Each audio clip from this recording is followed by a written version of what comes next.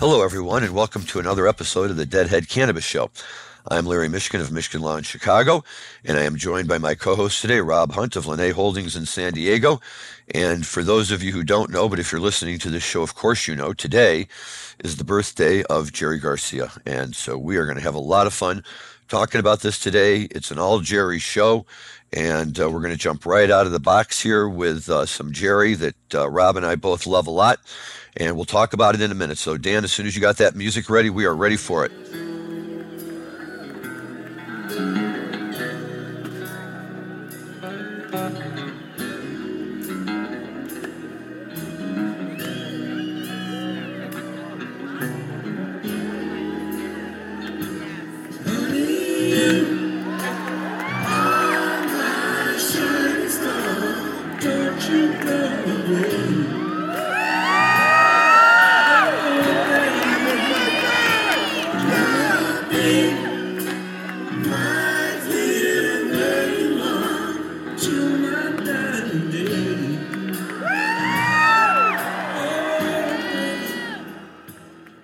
Wow.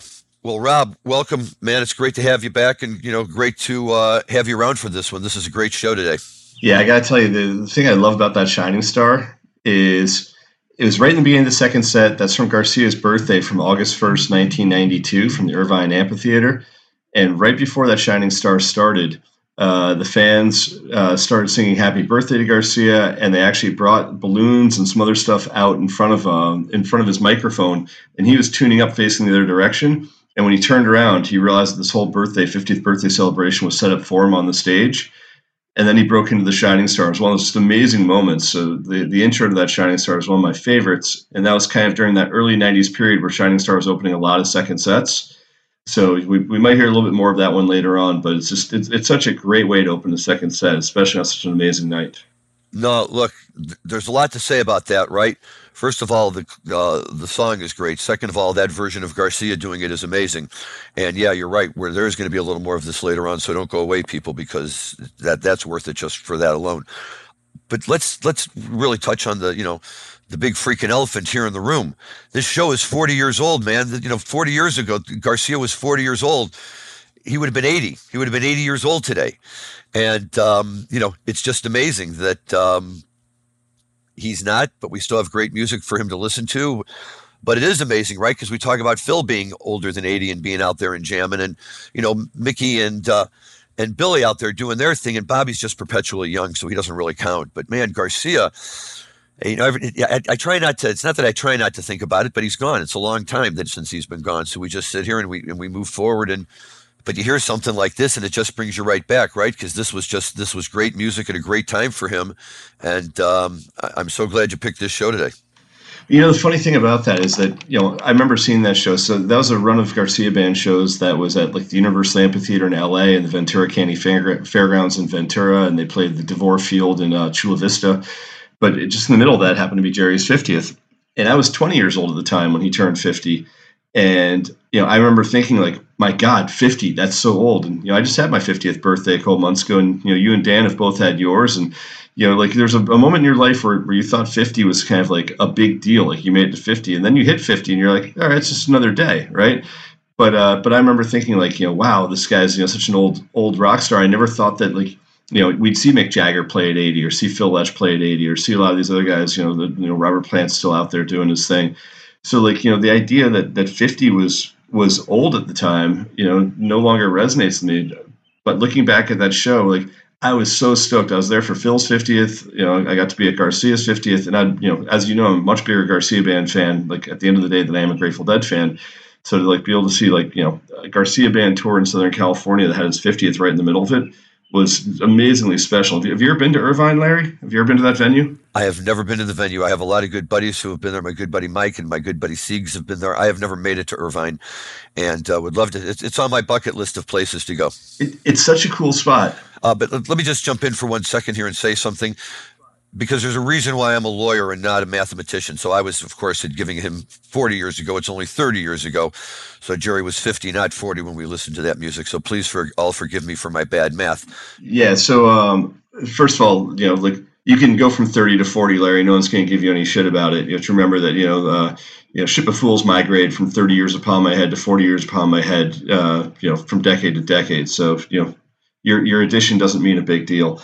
But Irvine, like the cool thing about that spot is it used to have a wild animal park that was attached to it, which meant there was like this lion, like wild lion spot. So you'd go in there and like check out the zoo and check out all the stuff that was happening there, and then and then go to the show afterwards. So it was actually a really, really fun spot, and it was tucked away in the woods. And it used to be, back in the early '90s, it was just starting to be developed, but it used to be strawberry fields next to the place and like orange groves. It was in the middle of nowhere, like not far from Laguna Canyon. And I saw some terrific shows there back in the early '90s. But as far as all the sheds that I've seen, this one was really tucked away and really a bit more intimate, I guess, than most sheds. So, do you think that they purposefully scheduled his birthday show for this location? You think they were that in tune with what was going on? Yeah, and it's a great question. I don't know whether or not it just happened to be whatever the promoter was doing on that tour, but I mean, if you were to say, like, what's the best venue on that tour to go see Jerry's birthday, I probably would have picked Ventura because it's on the beach and it's like even better spot than Irvine was. But the one thing about Irvine is you're able to do fireworks at the venue.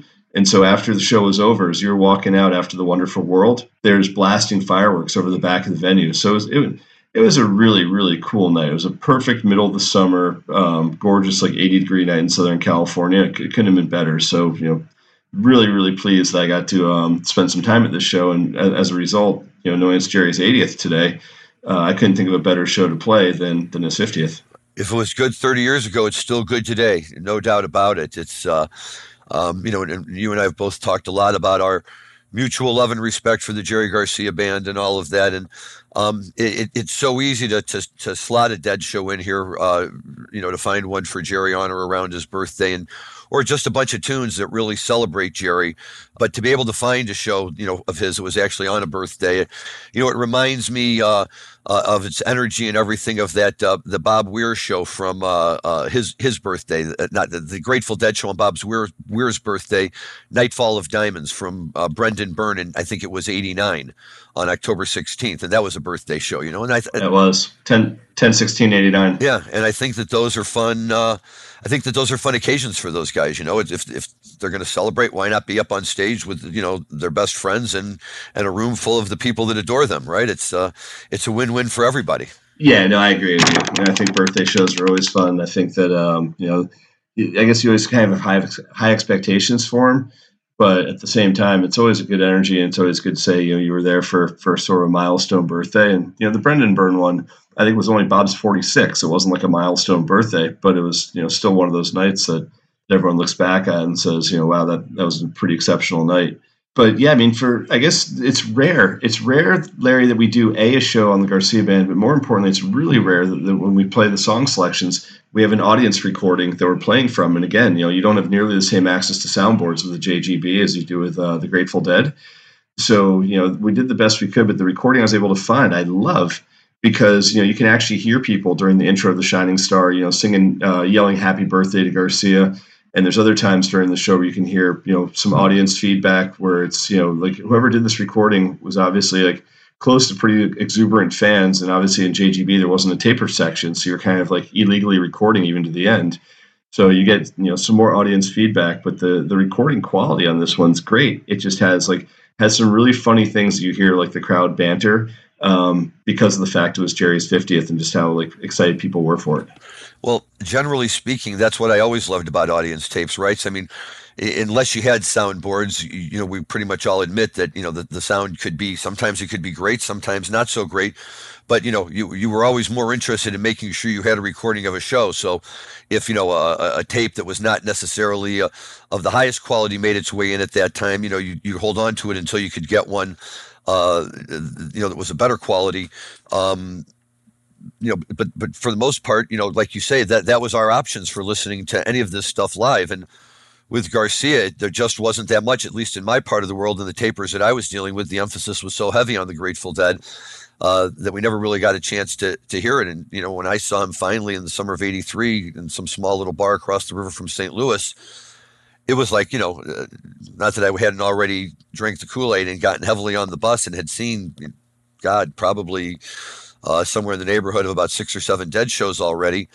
that just blew me away. To see him in a small venue up there taking charge and really hammering it out, and to hear it live, and so to be able to really hear him play, and I'm sure that there's people who aren't, but for those of us who are Dead fans primarily through the love and respect and admiration we have for Garcia and his talent, to be able to hear him in that type of a situation was, that was like, wow, this is where, and I know that the people in the Garcia family don't like this, so I don't try to emphasize it too much, but that's where that feeling of, wow, this guy's like, maybe not a god, but he's up there. This is just incredible. The energy that he pushes out into the audience, and the songs that he sings, and it's he and what the Dead did just set the stage for all of these other bands that are out here now, and who play to the same format. And God love Jerry, man. It's great, and it's great to be able to celebrate him. Yeah, for sure. And I'll tell you the other thing I loved about the Garcia band, and obviously, like for me, it was a lot of it was the fact that 90% of the solos were Jerry solos, but Melvin was so sick, and I caught the JGB years of Melvin Seals. John Kahn was there all the way through. Gloria Jones and Jackie Lip Branch were incredible. Depending who was on drums at this time, from this show, was David Kemper was still on drums. But Melvin, there's certain songs where Melvin just took it so deep. Whether it was a Lucky Old Son, or sort of the funkiness, that he'd have in like a Harder They Come. But one of my absolute favorites is Mississippi Moon. And I know we've got a short clip of that, but the interplay, between Garcia and Melvin, then kind of when he just lets Melvin take over. Mississippi Moon's one of those ones where like a Hammond B3 just really comes in as just, it shows like the depth and range of how deep the bottom can be on a Hammond B3. Yep. Awesome. Well, if we've got it, Dan, let's go ahead and let's tee that one up for us, and we'll listen to that really fast too.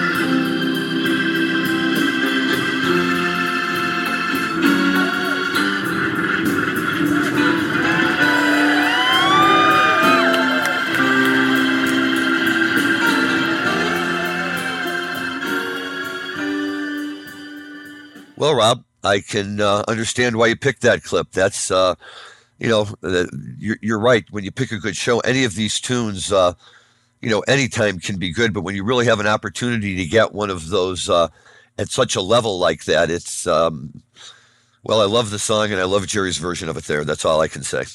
Yeah, for sure. And that's one of those ones, like, as I said, like I always would look forward to a set that had either Mississippi Moon or Lucky Old Son in it, because those are the two songs where like Melvin just really got to let loose and just show how good he was on the organ. It wasn't, electric piano. It wasn't, Wurlitzer sounds. It was just pure B3. And that's one of my, like, I love that organ sound. And I don't think there's too many people that I've seen that are better at it than Melvin Seals. Like to this day, Melvin still has it. Sure. Well, that's why people still go to see the Jerry Garcia band without Jerry Garcia, right? I mean, it's a good thing. People love it. So again, other things we don't do too often, Larry, is, because it's Garcia's birthday, we're not really talking much cannabis this week. So I don't know if you've got anything really exciting that happened in the cannabis industry this week, but I wasn't really thinking too much about it. Just I was like, all right, it's Garcia's birthday show. We are the Deadhead Cannabis Show, but once in a while you're more cannabis, and once in a while you're more Deadhead. And on this one specifically, I thought it made more sense to talk about the music a little bit and just kind of celebrate the fact that Jerry would be 80 today, which is crazy to me. Like my mom is 80 now, so it's a number that I'm relatively familiar with, but it's hard to think that this would have been Garcia's 80th birthday today. But anything exciting in the cannabis world for you? So you're right. I mean, we can't ignore the other side of our banner, and the short answer is no. Unfortunately, there's nothing that we can come in and report like Senate sees the light and agrees to work together to pass the Safe Banking Act. Cannabis industry celebrates and blah, blah, blah. We don't have that. And in Illinois, we still don't have licenses. So, for all of their talk about we've broken the log jam, and they're coming any day now, any week now, and, whenever they'll be here. And, for the people in Illinois who are listening, don't give up hope. And I'm sorry to sound like such a negative Nelly, but we have to get used to the state after a while and understand that even when they think they finally got it right, it still takes a long time. to really see the rewards of it. And we'll all benefit so much more when all of these new dispensaries and cultivation centers are out there, and they join the competition and have to really find ways to make them stand out. And I think that that's when when the really quality strains start to show up, and when the prices start to become a little more reasonable, as the people who are trying to fight their way into the market.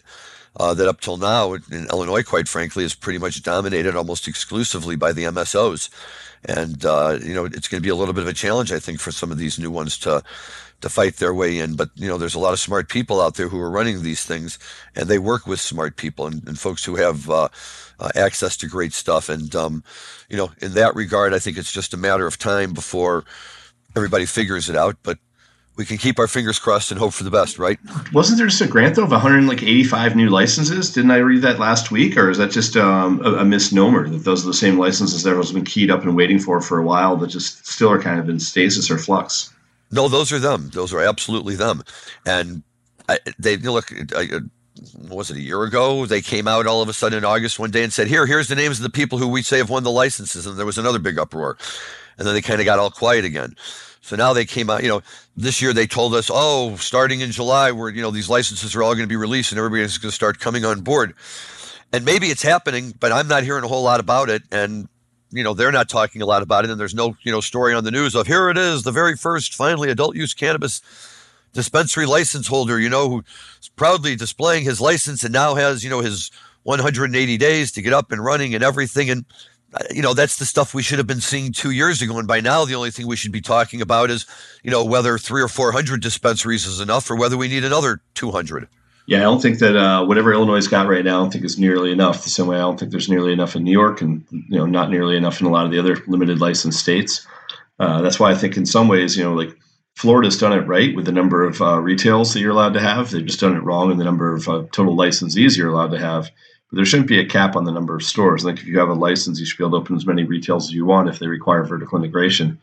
So I'm curious to see what happens in a state like, New York right now. There's only 40 retail licenses, and, maybe it jumps up to a couple hundred with adult use, or Illinois, for instance, where I think you're capped at 8 or 10 if you're a licensee. So, how many more does that allow? Yeah, it's 10 total. Okay. So, with all these new licensees, what's the right number for stores in Illinois? I guess it's somewhere around 400 or 500. That's what we've all been thinking all along. We have such a tremendous market. We're surrounded by states that don't have programs of their own, although Missouri is going to be voting on adult use, I understand, this fall. So that can make a difference. There's certainly a lot of traffic from St. Louis over into Southern Illinois to those dispensaries. And, look, it would just be great to see, just so that those of us who have been involved in the cannabis industry here from the beginning can finally start focusing on things other than the rollout of the cannabis industry. It's like, we need to start focusing on how do we have an industry now, and how are we going to get the rest of Illinois, to accept it and to understand it and to normalize this as part of the state operation. And, so it doesn't have to run specials on the news every 2 weeks about, oh my goodness, look what the dispensaries are doing. And we'll get there eventually, I hope, but we're not there yet. But let me just take this and, kind of grab this one. And we got to go in a different direction with cannabis today, because today's Garcia's birthday, and Garcia was a big, big cannabis guy. And, we've talked about the Jerry Garcia, the hand-picked strains that are out there now, the guitar-shaped gummies, the pre-rolls. All of his stuff. It's just really, really wonderful to see. Even his flower that they sell. And when I've been out there, I've been lucky enough to get my hands on. And shout out once again to Andy Greenberg and her great work out there, Sharon Krinsky and everything, and helping set all of this up for us, Society Jane, so that I can try these things from time to time. Makes me a lucky guy. So. But all of his stuff is just so great and really wonderful to have, which just goes to show, I think, that if you want to have really good commercial weed and you're interested in taking the time to really put some standards in place and enforce them, it can be done. But on that note, we have to take a jump back even further and turn back the Wayback Machine here, Mr. Peabody, so that we can go to Terry Haggerty, who we were lucky enough to have on our show a few weeks ago, thanks to our good friend David Gans, who made the connection. And As David told us, Terry is a remarkable musician with a remarkable background, but he's also remarkable and has really made a name for himself in his own way in the cannabis industry through Hagalicious and what he does and represents, and the stories he told us about his experiences with marijuana and what it meant to him, and how he was doing all of this and the good stuff he had back then, and his desire to store strains and build up a collection of strains and seeds. Booty Call may be the best thing I've ever seen in my life. Let's just say that. Terry was kind enough to share a little bit with me. And guys, when I tell you that I've been smoking flower for a long, long time, and my buddies will make fun of me sometimes that a couple of hits in, they're all passed out and I'm still going pretty strong. Not on this stuff. There's no way. But when I wrote back to David Gans and told him that, and I think Rob, you had seen this, that he had wrote on this and commented on it, that his explanation is that Terry puts out marijuana, musical marijuana, I think is what he called it. And in fact, after I tried some, I put on one of the Sons of Champlain tunes, that Freedom that we featured with his great guitar solo. And yeah, I felt like my head was singing right along to the music. So I shot him a quick thank you email, and he's a very humble guy, couldn't be nicer about it all. But here's the thing, guys, and this is the stuff, right? Everybody talks about, I'm going to go get some Blue Dream. I'm going to go get some Super Purple Haze, Gorilla Glue, Skywalker. What about something called Booty Call? But forget about the name Booty Call, because that's just something he probably slapped on there. It's a mix between a 1969 China Colombian that's been crossed with a 74 Nagare short Afghani. I don't even know what to say about any of that, but obviously he's putting specific names and specific years on there. And I'm telling you something, this is just luck. This is a very lucky thing to have access to something like this.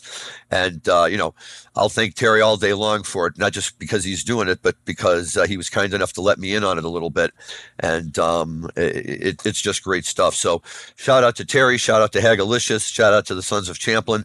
Thank you all for doing this, and keep reminding us why so many of us love marijuana, and the really good things that are out there with people who are really truly interested in growing marijuana for the love of marijuana, and not necessarily because it's a really good way to pay the mortgage. Not that there's anything wrong necessarily with doing that, but I think Terry walks the talk and talks the talk, and that's always great to see. So thank you to him. But let's refocus ourselves here for a minute, right back on Jerry Garcia. And as long as we're talking about all this, it's just worth reminding everybody the story that Terry told us about the time that somebody sent him 8 1-pound balls of opium and he didn't want it. So he called up Garcia and wound up trading some of it for weed from Jerry. And Jerry was happy to get the opium and he was happy to get the marijuana. And the best part about the whole story to me, Rob, was that it was as a matter of fact, it would be like if I was talking to Dan and said, yeah, I talked to Rob the other day and, we worked out this and we said we're going to do that and blah, blah, blah. But he's talking about having this conversation with Jerry Garcia. And, that's just cool in and of itself. Yeah, I agree. It's so funny that a lot of the people are on the show, the people that are in their, sort of daily lives that they speak to on a daily basis, whether they're people that are best mans in their wedding or, been over to their house 1,000 times or, grew up with their kids. It's always funny how small the world is among deadheads and how many people we've gotten to know that have, sort of been on the inside of a lot of this stuff. So it's really cool to see. Back to the music though, man. Like, I don't know how much you got to see Garcia Band in the early 90s, but there's 2 or 3 songs that are almost played, almost every night. Deal's probably 6 out of every 7 shows. But Sisters and Brothers and Breadbox were played pretty much almost every night.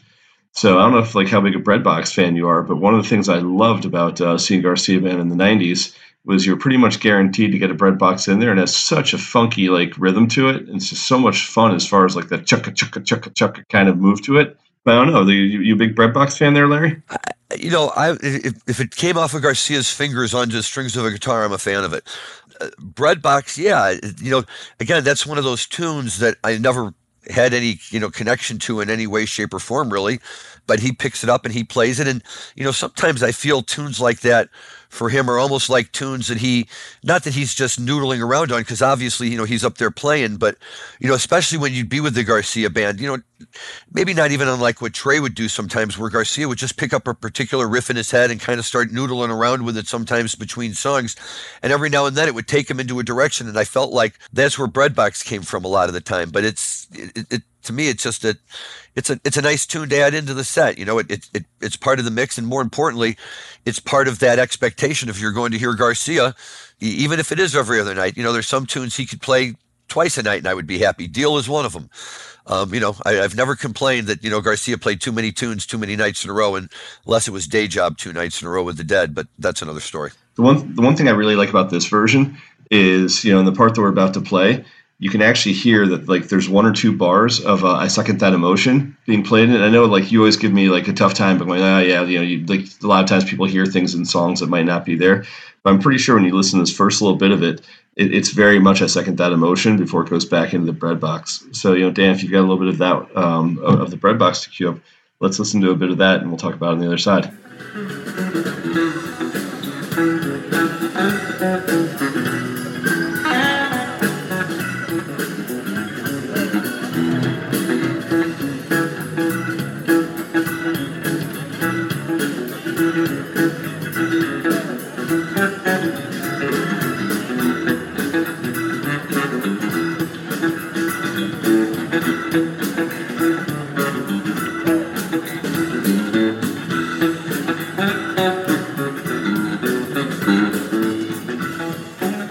Yeah, that could very well be Second That Emotion. Look, again, we're talking about Garcia. It's his own stage, right? There's nobody up there with him. He could pluck out a couple of notes and just decide on his own at any minute whether he wants to change direction, whether he wants to tee it up for the next tune. He's the master. Yeah, and the other thing that's I always look at Breadbox the same way I look at Aiko or some of the other like more like Cajun Creole songs. Is there's a really like certain kind of playfulness that goes along with that tune that you don't get in a lot of other songs that are kind of either harder songs or more gospel-y songs. But Breadbox is probably of all the Garcia Band tunes one of the most playful. Yeah, definitely. But it is a playful tune. By its very nature, I think it's a playful tune, and I love that. He would pick up tunes. It's like every now and then when he'd break out into Whiskey in a Jar, right? And, it's funny. I'd never really heard Whiskey in a Jar. I wasn't that familiar with it until I heard him doing it on when that original box set, whatever the very first box set they put out was, So Many Roads or whatever it was called, with a 5-disc. Yeah, it was So Many Roads. It was a bonus track on So Many Roads. Right.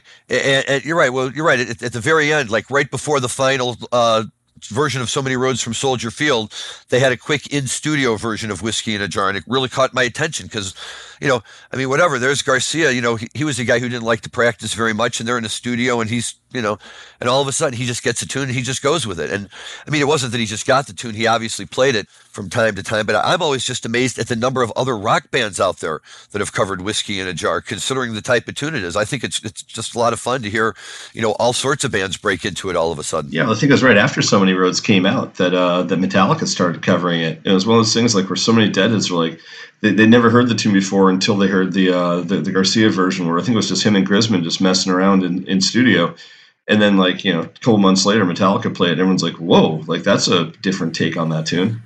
Well, anything Metallica touches is going to be a different take, unless it's one of their own or something. Not to diss Metallica in any way, but that's just the nature of the beast with them. But yeah, look, I think that at his heart, in his heart, we've talked about, Garcia's past and his upbringing and his influence of his father and, the music that he heard, but he was a musician. He wasn't a rock star per se. He was a musician, and he would have been a musician any direction he had to go in order to be able to make whatever living he could make being a musician. And as a musician, I think that he just appreciates this wide world of music that's out there. And, that was always, like we've talked about how great it was that, we'd be introduced to, at least I would be introduced to whole new, artists or sides of artists that I had never, really imagined or heard, because all of a sudden Jerry or the Dead decided to cover them. And that was enough for me to go back and start listening to the band they were covering to find out why Garcia thought it was, worth covering them. And as a musician, I think that's where, I really loved him the most, right? If he's just up on stage, just sitting playing his guitar in a great guitar solo, he doesn't have to be moving, he doesn't have to be bopping around, he doesn't have to be doing anything. He's just putting out fantastic vibes, fantastic sounds, and you know, I guess we can all try and put our finger on it, and I don't know that anybody ever really can, but, suffice it to say that there's a large number of us all out there wandering around who, would have to seriously consider whether or not we wouldn't want to give up one of our children for one more night, to see Jerry Garcia in concert. And I love all of my boys, and none of you don't go around fighting over who it would be, please. But can you imagine? It's been what? 30 years now, basically, since he died. 30 years since, we could say, everything sucks, but I'm going to see Garcia tonight. I'm going to see the Dead with Garcia. I'm going to see JGB. I'm going to see anything or anybody. And, it's not like it's the kind of thing that needs to be on the front page of the news every day, but, and every now and then somebody will mention it, but time just slips right by. And now here we are. It would have been his 80th birthday, I always had this image way back when I first started seeing them, like, this is going to be really, really cool somewhere down the road when I'm in my, 50s or 60s and Garcia's in his 80s, and, we go to see him at some little theater and he's just sitting up there like in a rocking chair or whatever, just playing whatever little tunes on his acoustic. Now, of course, seeing how things really work in modern day world, the idea that, he would ever be able to play anywhere in a small theater for anything, is preposterous. But sure, that all would have been fun. Let me just quickly diverge here because that just made me think of one thing. And you're an East Coast guy, so I got to know what you think of this. Did you see the article on the Bruce Springsteen tickets that went on sale? And according to Springsteen, people were showing up and the tickets were like $5,000 a piece, and everybody was outraged. And so Springsteen's management group came out and said, "Oh no, this isn't scalpers.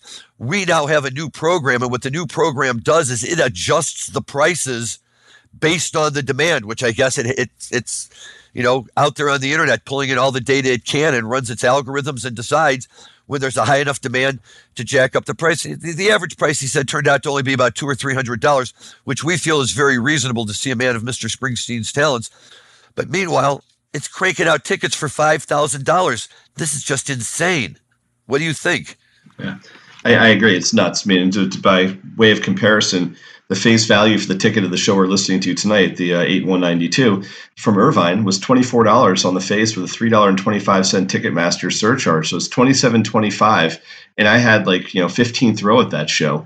And that was there was no VIP ticketing then. There was no difference in price based on where you sat in the venue. It was, if you ordered early, you got the best seat, and that was your bonus, right? There wasn't hey, I'm going to, buy a super high price tier of the first 20 rows being, $1,000 a ticket for big concerts now. Right. I think the whole thing is absurd. I think luxury in general in the United States right now is absurd. And I think that the whole world has turned into a VIP world of status of okay, and I'm guilty of it. The last time the final sort of Garcia band shows where, Gloria and Jackie were on, they called it Like a Road at the Warfield. It was, fantastic. It was a couple of years ago.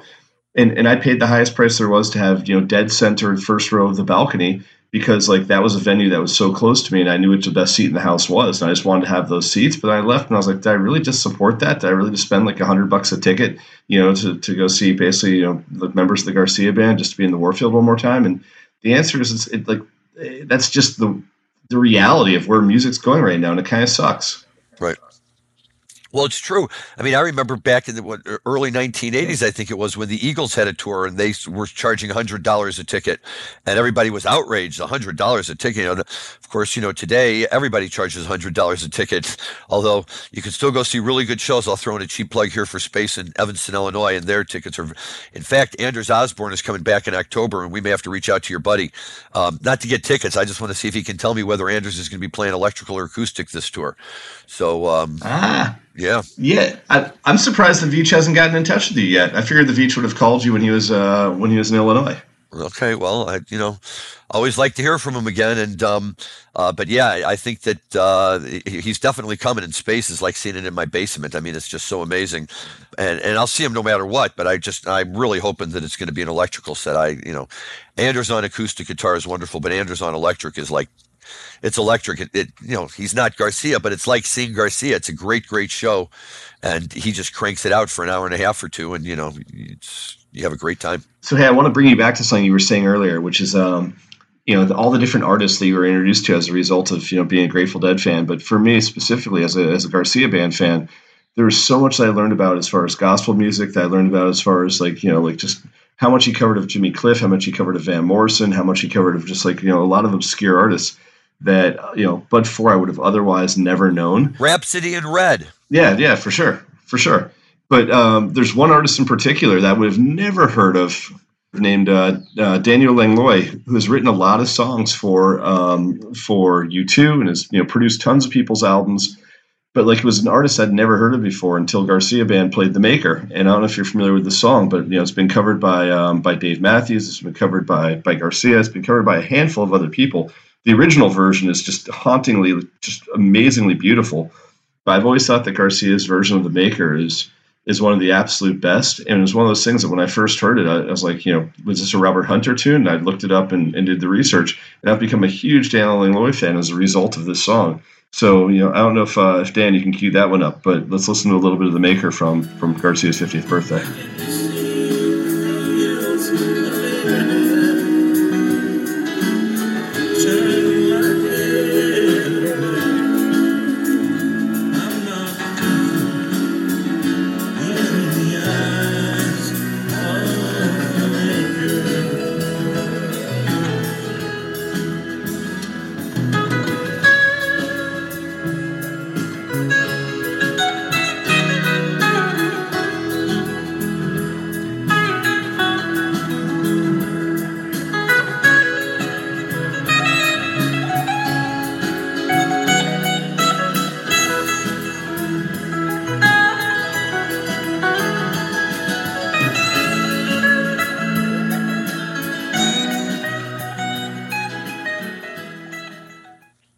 Another great tune.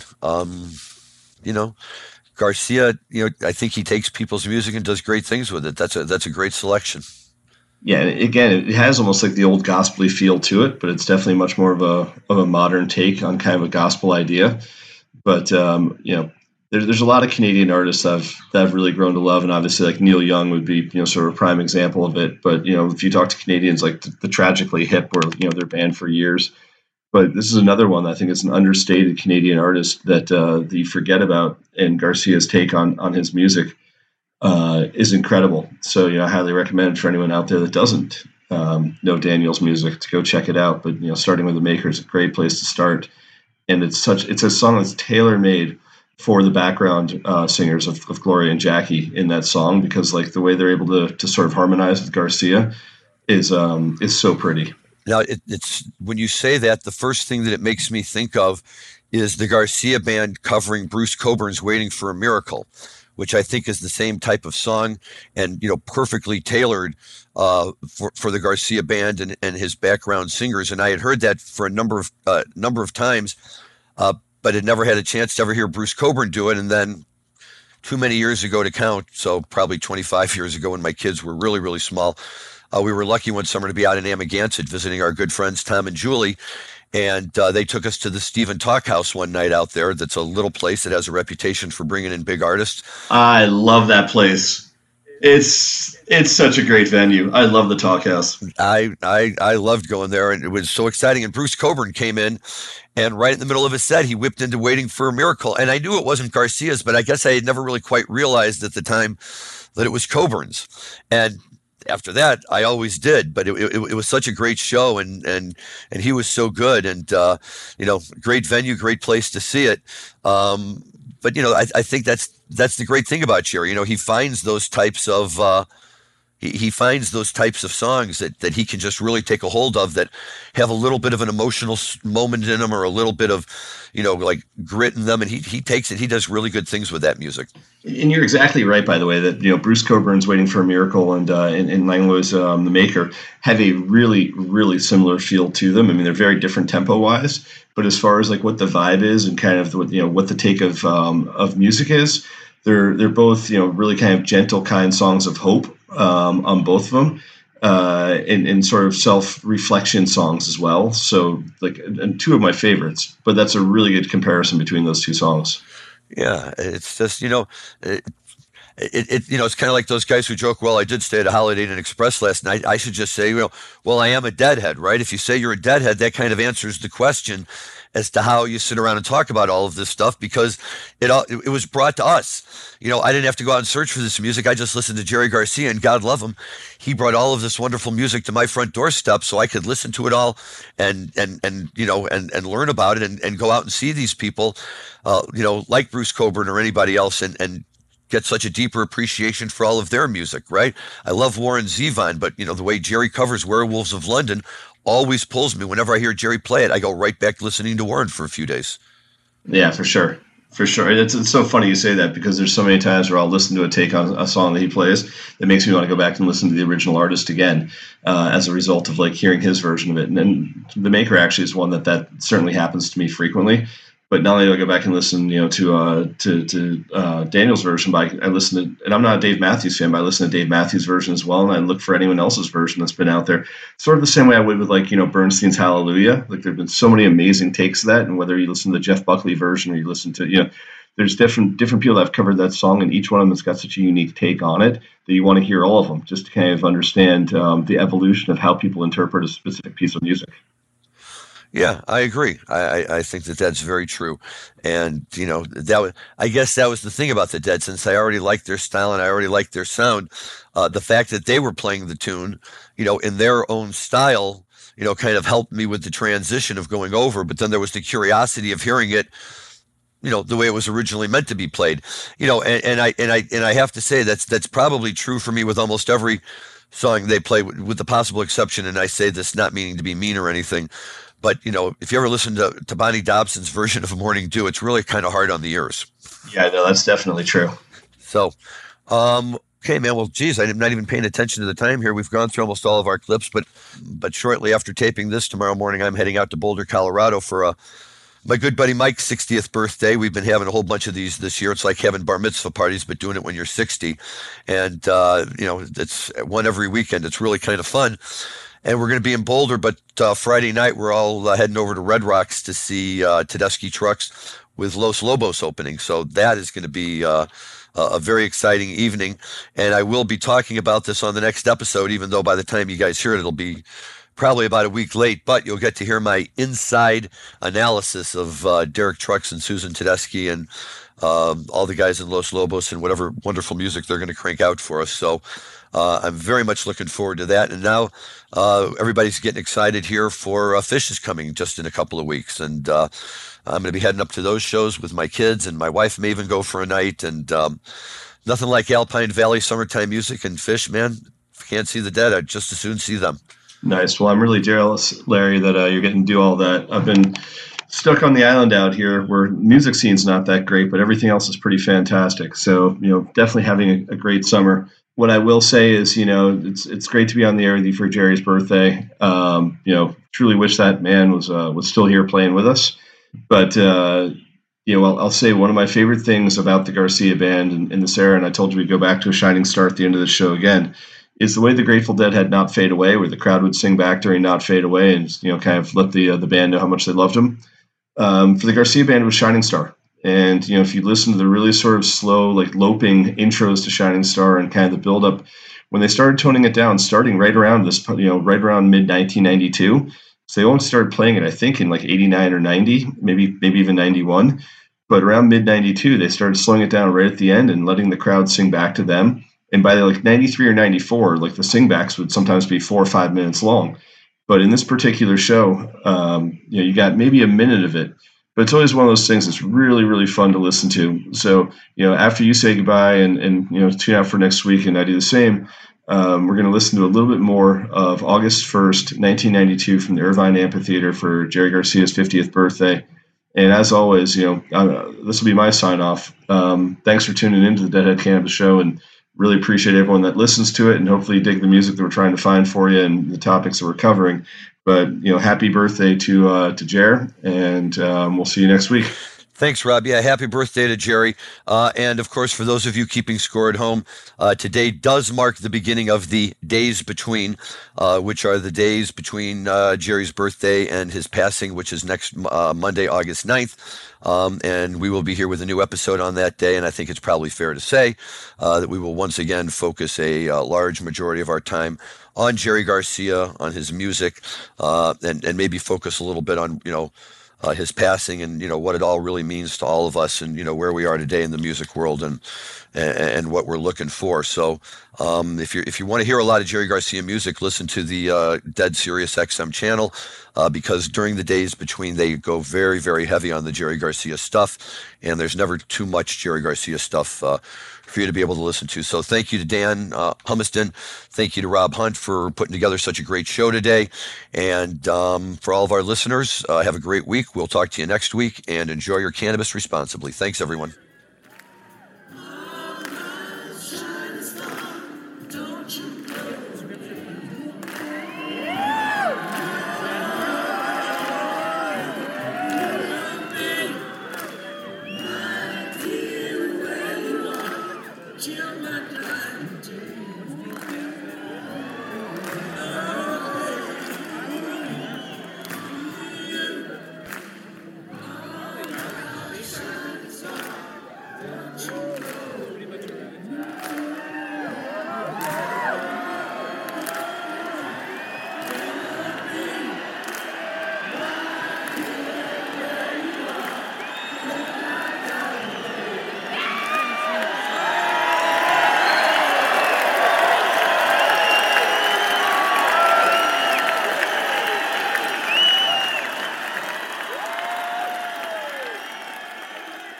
Thanks for listening to today's show.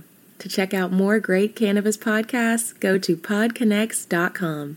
Here's a preview of one of our other shows. Tune into a Major Journey podcast today, where guests take listeners on journeys and immerse themselves in the roller coaster ride both in and out of the cannabis space that brought them to where they are today. Throughout our conversations, guests share valuable lessons that they've learned along the way that listeners can use to empower growth both in their personal and professional lives. Check out A Major Journey today on all major podcast platforms.